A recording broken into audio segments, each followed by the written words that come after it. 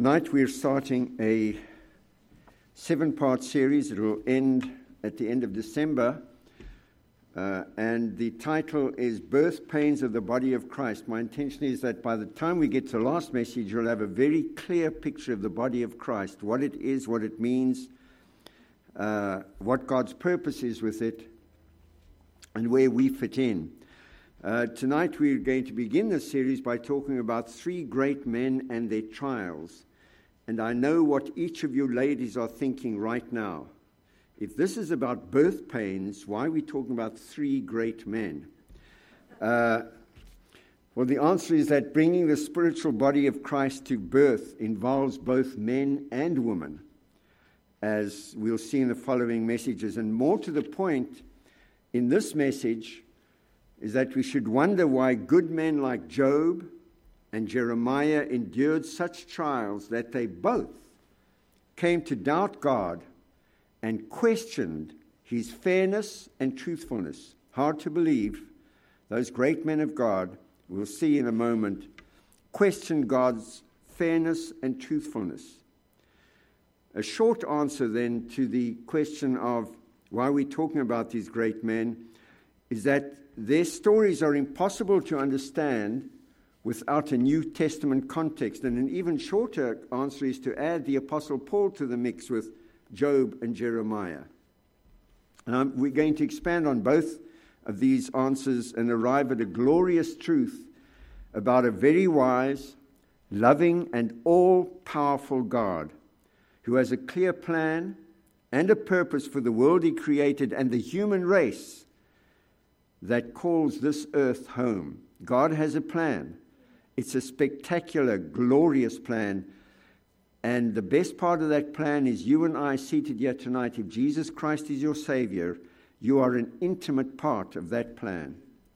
Now, one of the problems is it's natural that we would think God's plan centers on a story about us. But Shakespeare got it right when he said, all the world's a stage, and all the men and women merely players. For those Shakespeare buffs here, that's from As You Like It, Act 2. Very true statement. The world is a stage, and we're just players on it. In other words, God's unfolding purpose, as recorded in Scripture, is to tell a story not about us. It's all about Him. It's His story, His purpose, the outcome that He wills. And if we understand that, everything falls into place in our perspective, and we don't feel that intense about me. Why is this happening to me? But rather, if we understand it's a story about God, then we'll begin to wonder, how does this fit into His purpose?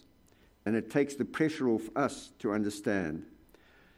It's essential that we understand that it is a story about God to grasp His purpose in bringing to birth the body of Christ, and how the trials of Job and Jeremiah and Paul fit into that purpose, not to mention the trials we may also experience along with multitudes of other Christians through the centuries.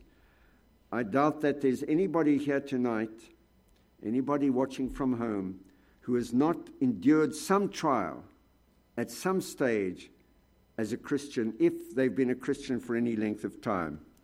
And so in that context, we're going to begin by looking at Job's suffering, and quite superficially, because he's not the main focus of tonight, but we'll begin there. And before we do that, let's pray. Father, thank you so much again for the indescribable privilege of breaking the bread of life, for this wonderful body of Christians here, for those who are watching from home, and for this word, Lord, that you've given to us that is so rich in every way. It literally does feed us and bring life to us. We pray your blessing upon the word tonight. Bless us as we listen, and please bless me as I speak. I ask in Jesus' name. Amen. So we start with Job's story. Now, we're a pretty mature bunch of Christians here. Most of you know Job's story very well. Sudden disaster crushes a man who is greatly favored by God, causing him to lose everything near and dear to him: his health, his wealth, his family, the respect of others, and, worst of all, his seemingly close relationship with God. Just in case some of you aren't that familiar with the story, I'm going to quickly read through chapter 1, just some highlights there to give you the context of who this man Job was and why his suffering was such a surprise to him. Verse 1 of Job, if you want to turn there, by the way, it's not on the screen because, as often happens, and I apologize always to people at the back, I decided to add this at the last minute. So, there was a man in the land of Uz whose name was Job, and that man was perfect and upright, and one that feared God and eschewed evil. Lovely old word, just means he avoided evil. And there were born unto him 7 sons and 3 daughters. His substance also was 7,000 sheep, 3,000 camels, and that tells us how rich he was in all these things. Verse 4, and his sons went and feasted in their houses, every one his day, and sent and called for their 3 sisters to eat and to drink with them. So his children, his 7 children, circulated amongst their homes, fellowshipping together. Here's this wonderful man of God, very blessed of God. And then we go down to verse 6, and something very ominous happens. There was a day when the sons of God came to present themselves before the Lord, and Satan came also among them. The sons of God in the Bible is typically referring to angels, and this is before Satan was cast down to the earth, so he had apparently free access to God's presence as God's adversary. And the Lord said to Satan, whence comest thou? Then Satan answered the Lord and said, from going to and fro in the earth, and from walking up and down in it. If you go to Peter, he talks about the devil walking up and down, seeking whom he may devour. He's like a roaring lion seeking to destroy us, and his main target is us, God's people. And the Lord said unto Satan, hast thou considered my servant Job, that there is none like him? Listen to God's testimony of this man. There is none like him in the earth, a perfect man, or a spiritually mature man, and an upright man, one that feareth God and escheweth evil.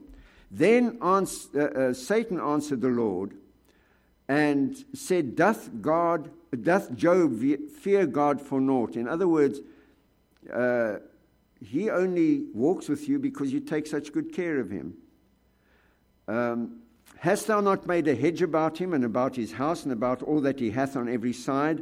Thou hast blessed the work of his hands, and his substance is increased in the land. But put forth thine hand now and touch all that he hath, and he will curse thee to thy face. And the Lord said unto Satan, behold, all that he hath is in thy power. Only upon himself put not forth thine hand. So Satan went forth from the presence of the Lord. There is so much we can say about this. The main message that I get out of it is, don't be surprised when trials come, and don't think that God is caught by surprise when trials come. The question is, how do you react to those trials? Well, look at Job in his initial reaction in verse 20. Then Job arose. This is after, by the way, if you read the intervening verses, he loses everything all at once. It's all taken from him. And Job arose and rent his mantle and shaved his head and fell down upon the ground and worshipped and said, naked came I out of my mother's womb, and naked shall I return thither. The Lord gave, the Lord hath taken away. Blessed be the name of the Lord. In all this Job sinned not, nor charged God foolishly. He had the perfect response. And then his trials got worse. And eventually Job cracked and began to doubt God. Now, as we read Job's story and just this brief introduction to him, it's tempting to sympathize with him in his misfortunes and to try and understand why he suffered so greatly after God had spoken of him as this wonderful servant of his. And I dare say each of us secretly hopes fervently, I sure hope that never happens to me. But that would be to miss the whole point of the story. Let's just touch the highlights and look at the main question that comes out of the story. Why do the righteous suffer? Why do bad things happen to good people? It's the primary question that emerges from Job's story, and in the face of his calamity, because Job believed that too. I'm righteous. I don't get it. I don't understand why I'm suffering. In the face of his calamity, he declares his righteousness to his friends. Friends gather to try and help the guy, and they're sitting there in sorrow, just feeling his pain with him and wondering why this has happened to him. And Job declares to him, I'm confused. I'm a righteous man, and this shouldn't be happening to him. And Job's friends, in return, say to him, Job, that statement proves just what an unrighteous person you are. Clearly, you're suffering because you did something wrong. And your denial of doing anything wrong proves what a jerk you are, is, in modern parlance, what they are telling him. And that goes on for a long time. They have this argument. Job declaring, I've done nothing wrong, and his friends insisting, you must have done something wrong. If you just confess it and beg for forgiveness, God will get you out of this mess. And Job persists, but I've done nothing wrong. You know, the Apostle Paul, in his letter to Romans, says, the clay does not question the potter who shapes it on the wheel. That's a good thing to remember, and neither should we. Because God intervenes and rejects both arguments. Job's argument, I don't deserve this, I've done nothing wrong. The friend's argument, you must have done something real bad, and you do deserve it. Because God is a just God, and He wouldn't let you suffer like this if you hadn't done something really bad. And then God steps up and declares His ways are beyond our understanding. He makes it clear to Job, and it's an extraordinary speech. I commend it to you to read from Job 38 to 42 and verse 6. One continuous speech, amazing the way God sums up just who He is and how insignificant Job is. And the basic message He gives to Job is we are not called to understand. You have no right to ask God to understand anything. Our calling is not to understand and not to figure God out. Our calling is to obey. Just do what you're told. And that's the hardest thing for us. The clay should not question the potter. We learn from God's unsympathetic answer to Job that obedience is His implacable requirement. That wonderful word, implacable, just means absolutely unchanging. He'll never change that requirement. And the sooner we learn that, the better. He expects obedience from us. Nothing more, nothing less. And all of us know what we should do most of the time. And all of us, at one time or another, simply disobey and think we'll get away with it. And often we do, because God in His grace lets us get away with it. But we're always walking on thin ice. When we draw near to Him, we discover that He's not interested in our doing, and whether we know it or not, we constantly are measuring ourselves. Well, I'm going to get blessed by God because I've had a really good week. Or I've been blessed by God because I've had a very good week. And I've done very well. But our performance will never measure up to His standard. He's much more interested in our being. Being obedient is really all that matters, just as Jesus said during His time on earth. You remember in John 8:28, He's recorded as saying, I do nothing of myself, for I do always those things that please Him. That was His testimony. And it should be ours. That's the struggle. It's only when we are submissive and obedient that we begin to see. Humility, our humility brings clarity. we begin to see and understand when we bow and obey. Instead of shaking our fist at God and pushing him away from us and saying, "You got no right to treat me this way," or "Why are you doing this to me?" or "That's unfair." Job misunderstood his relationship with God just as we still do. He thought the blessings he received from God were earned.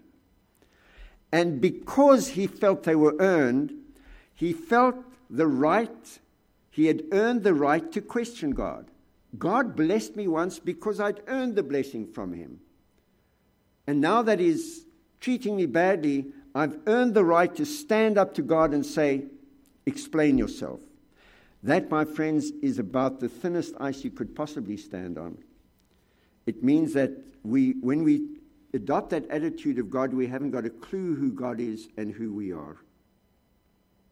Job learned the hard way that we are never innocent or deserving of God's grace. Our nature condemns us, not only our deeds. We earn nothing but judgment. We deserve nothing but hell. God gives us every good and perfect gift, despite ourselves, not because of ourselves, not because we're so wonderful, but despite ourselves. And because he has a purpose that is beyond our imagination. And if you'll stick with these messages, you'll find out what that purpose is. He has a clear purpose. It's an amazing purpose, way beyond what we could imagine. But it's here in the book. He tells us, at least he gives us some hints. He has a purpose in every trial that comes our way. So that's Job, very briefly. Then we get to Jeremiah. And by the way, let me just acknowledge the group here this evening. This isn't the kind of message one would preach at the church across the road. People would probably get up and walk out. This is a message for mature Christians or maturing Christians, people who really are set on serving God. Because a lot in this message is not very comfortable, but it's necessary that we grasp it if we are going to do and be who God wants us to be.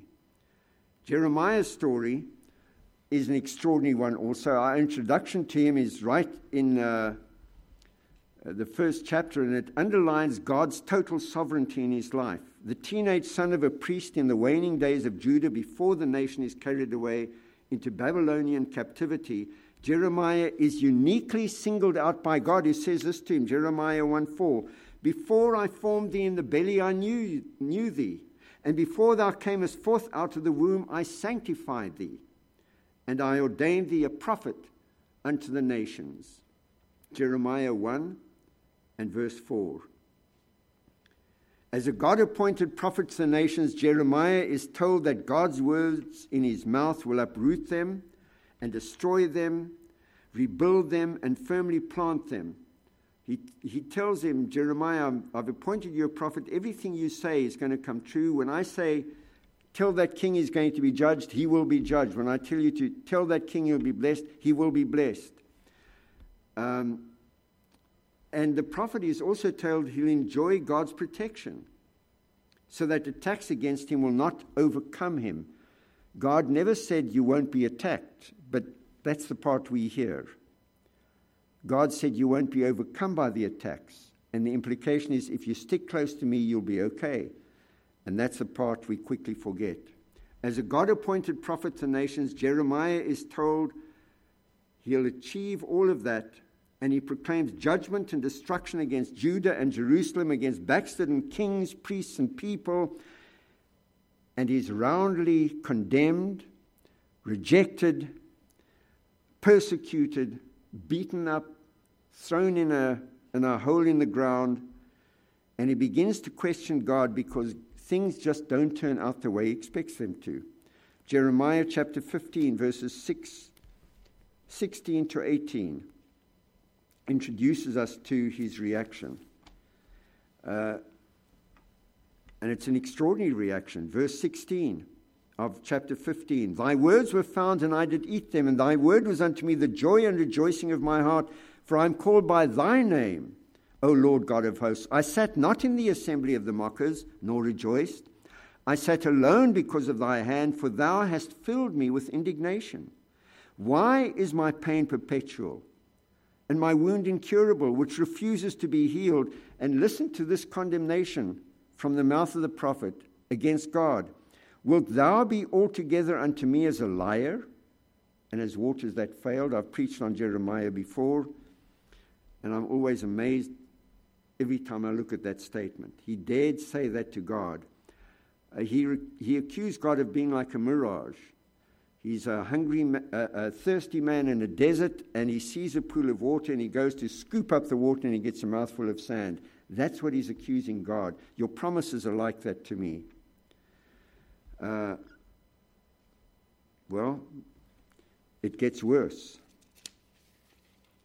Jeremiah, in saying that, by the way, echoed Job. Job, when he was accusing God in Job chapter 30, verses 20 and 21, said to God, I cry unto thee, and thou dost not hear me. I stand up, and thou regardest me not. Thou art become cruel to me. With thy strong hand thou opposest thyself against me. Those were Job's words. And Jeremiah's words, pretty much the same. And God responds to Jeremiah just as he did to Job by telling him to repent of such words and just do as he's been told. The people must become as he has been, God tells Jeremiah. I don't expect you to become like the people you're prophesying against. They're supposed to be like you and serve me and obey me. So the prophet prophesies again, and the people reject him again, and he rebels again. He complains and questions, and then accuses God once more. Chapter 20, verses 7 to 9. And here he gets really personal. In verse 7 of chapter 20, O Lord, thou hast deceived me, and I was deceived. When you gave me that wonderful prophecy, man, you just took me in. I saw glory and honor and triumph, and I was deceived. Thou art stronger than I, and hast prevailed. I am in derision daily. Everyone mocketh me. For since I spake, I cried out. I cried violence and spoil, because the word of the Lord was made a reproach unto me, and a derision daily. Then I said, I will not make mention of him, nor speak any more in his name. But his word was in my heart as a burning fire shut up in my bones. And I was weary with forbearing, and I could not stay. More troubles follow, more assurances from God. But if you turn to the Lamentations of Jeremiah, you see that at last Jeremiah begins to get a clue. And that's a good introduction to what we see in the Apostle Paul. So if you go to Lamentations, chapter 3 and verse 18, this is Jeremiah speaking. He says, I said, my strength and my hope is perished from the Lord. Verse 19, remembering mine affliction and my misery, the wormwood and the gall, that's bitter, bitter tasting herbs. My soul hath them still in remembrance and is humbled in me. When I think back on those hard times, I feel broken. I feel humbled. This I recall to my mind, therefore have I hope. It is of the Lord's mercies that we are not consumed, because his compassions fail not. My dear friends, if you can come to the place in the middle of a trial where you can say that, I get it, I understand, God is merciful, he's not trying to kill me, he's compassionate, and he'll get me through this. If you come to that place, you've learned everything that God wants to teach you. He talks of God's compassions, and in verse 23 he says, they are new every morning, great is thy faithfulness. The Lord is my portion, saith my soul, therefore will I hope in him. The Lord is good unto them that wait for him, to the soul that seeketh him. It is good that a man should both hope and quietly wait for the salvation of the Lord. It is good for a man that he bear the yoke in his youth. And then let's go down to verse 40. Let us search and try our ways and turn again to the Lord. What a wonderful turnaround for the prophet Jeremiah. And that introduces us then to Paul, because Paul had the advantage of the Old Testament. Of course, Jeremiah and Job had no Bible to help them. You and I have this amazing book. And Paul went back and he was very familiar with their stories. So when his trials came, he didn't react in quite the same way. He was tested as much, if not more, than any man recorded in Scripture. You can read the detail of that in 2 Corinthians 11, verses 23 to 29. I've given you all these scriptures in your notes. And 12, 7 to 8. And yet, in his introduction to the letter, in which he lists all these trials, he says this to the Corinthians: "We are troubled on every side, yet not distressed. We are perplexed, but not in despair. Persecuted, but not forsaken. Cast down, but not destroyed." Paul knew a great secret. And the conclusion he draws from his experience goes to the heart of the glorious mystery of living victoriously under any circumstance, and goes to the heart of understanding what God is trying to do with the body of Christ. And I believe that we live in a day when that is going to be fulfilled. If you go to 2 Corinthians chapter 12, verses 9 to 10, Paul, in summing up his reaction to his suffering, says this: God said unto me, my grace is sufficient for thee, for my strength is made perfect in weakness. Most gladly, therefore, says Paul, will I rather glory in my infirmities. That means I'll boast gladly about my weaknesses. I'm not going to try and hide them. I'm not going to blame God for them. I'm going to boast in them. How can you say that? Well, look at the next line. That the power of Christ may rest upon me. Therefore, because I want Christ's power in my life, therefore I take pleasure in infirmities. I'm content with my weaknesses, in reproaches, in the insults that come my way, in necessities or troubles, in persecutions, in distresses for Christ's sake. For when I am weak, then am I strong. Paul got it right. He didn't beg for relief, he begged for God's power. Don't get me out of this mess, God. Give me the power to rise above this mess. That's exactly what God is trying to teach each of us. And here's the key to the mystery of victorious inner life that is the secret treasure of every child of God.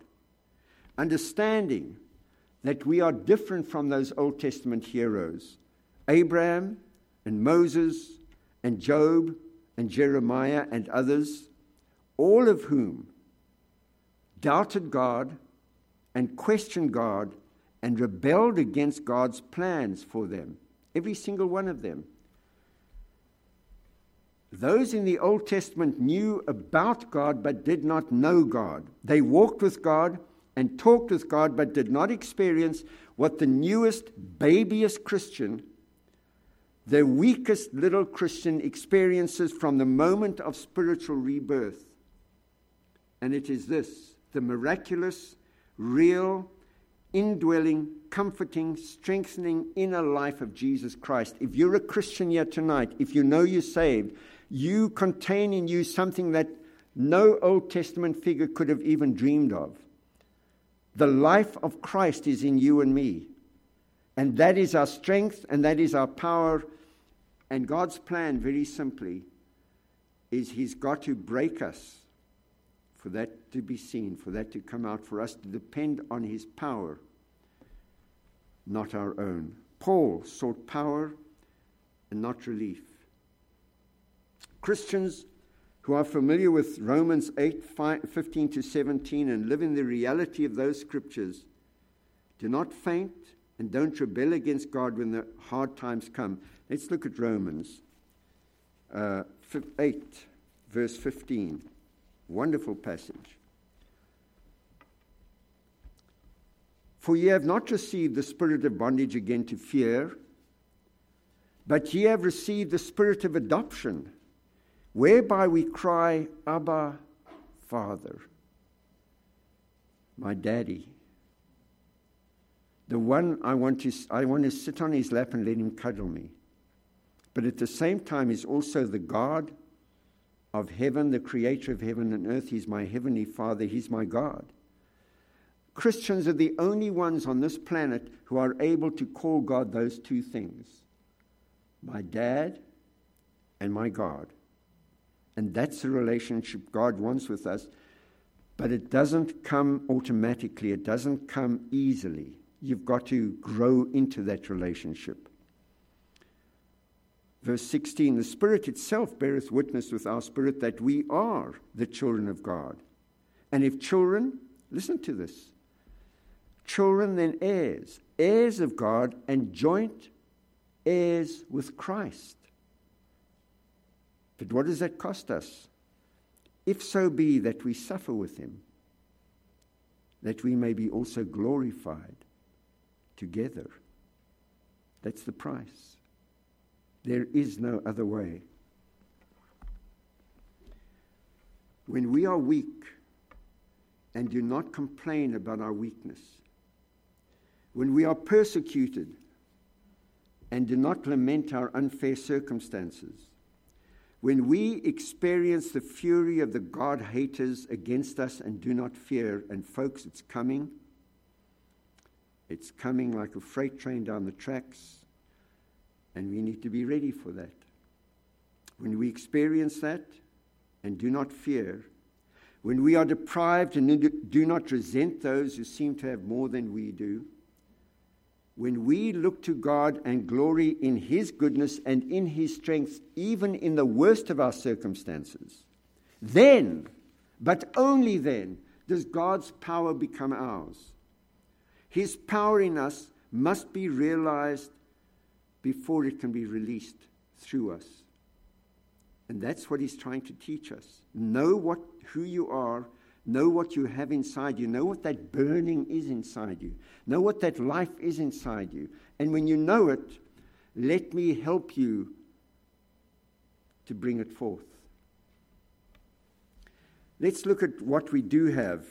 Just 3 quick scriptures. Ephesians chapter 1, verses 3 to 7. Blessed be the God and Father of our Lord Jesus Christ, who has blessed us with a few sort of measly little blessings.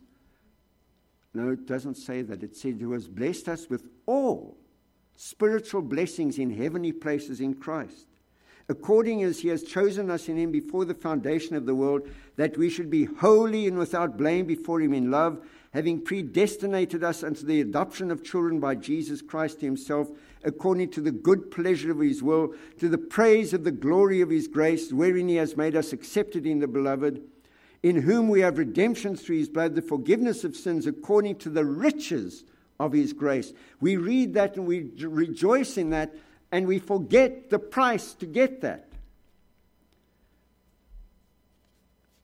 And in Colossians chapter 1, verses 12 to 14, it says very much the same thing. Giving thanks unto the Father, which has made us meet or qualified us.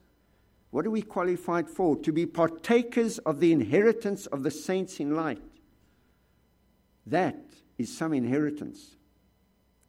Who hath delivered us from the power of darkness and has translated us into the kingdom of his dear Son, in whom we have redemption through his blood, even the forgiveness of sins. And in 2 Peter chapter 1, verses 2 to 4, grace and peace be multiplied unto you through the knowledge of God and of Jesus our Lord, according as his divine power has given to us all things that pertain unto life and godliness through the knowledge of him who has called us to glory and virtue. That word virtue is excellence. He's called us to spiritual excellence and glory, whereby are given unto us exceeding great and precious promises, that by these ye might be partakers of the divine nature.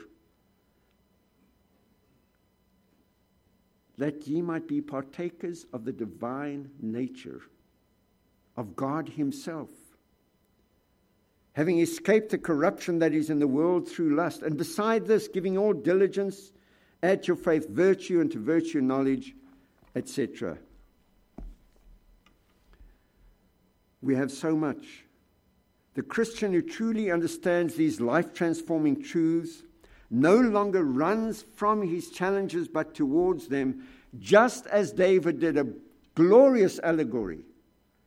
The entire Israelite army was terrified of the giant Goliath, and a little shepherd boy came along, and instead of running away from him like everybody else did, he ran towards him. What was different about David? He understood.